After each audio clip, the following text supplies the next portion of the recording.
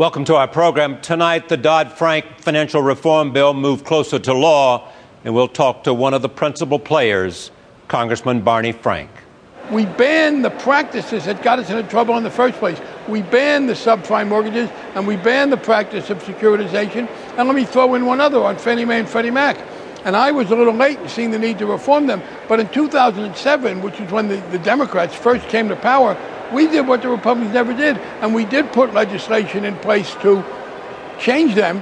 And using that authority, Hank Paulson put them in a conservatorship.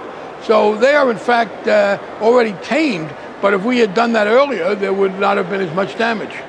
And we continue this evening with a look at creativity. How do you get it, and what can you do with it?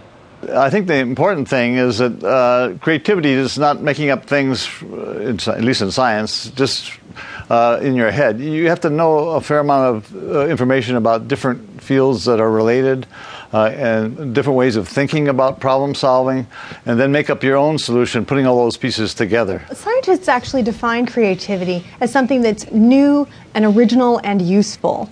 And they're actually seeing that we can teach that in schools by what we often call the creative problem-solving process. Learning, as Bruce mentioned, to fact-find, but then distill what's important. It's about divergent thinking and convergent thinking. Thinking of many ideas and then picking which one is the best. Some of the best science or some of the best public speaking or business models come out of this same sort of general aspect of creativity, that is, taking pre-existing elements in one's experience and interacting with others and putting this together in new ways. Financial reform and creativity coming up.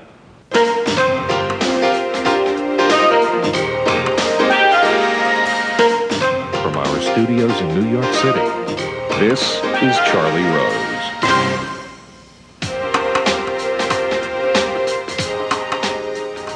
The Senate voted today to pass a landmark financial reform bill. Designed in response to the economic crisis of 2008, the bill is the largest piece of financial legislation since the Great Depression.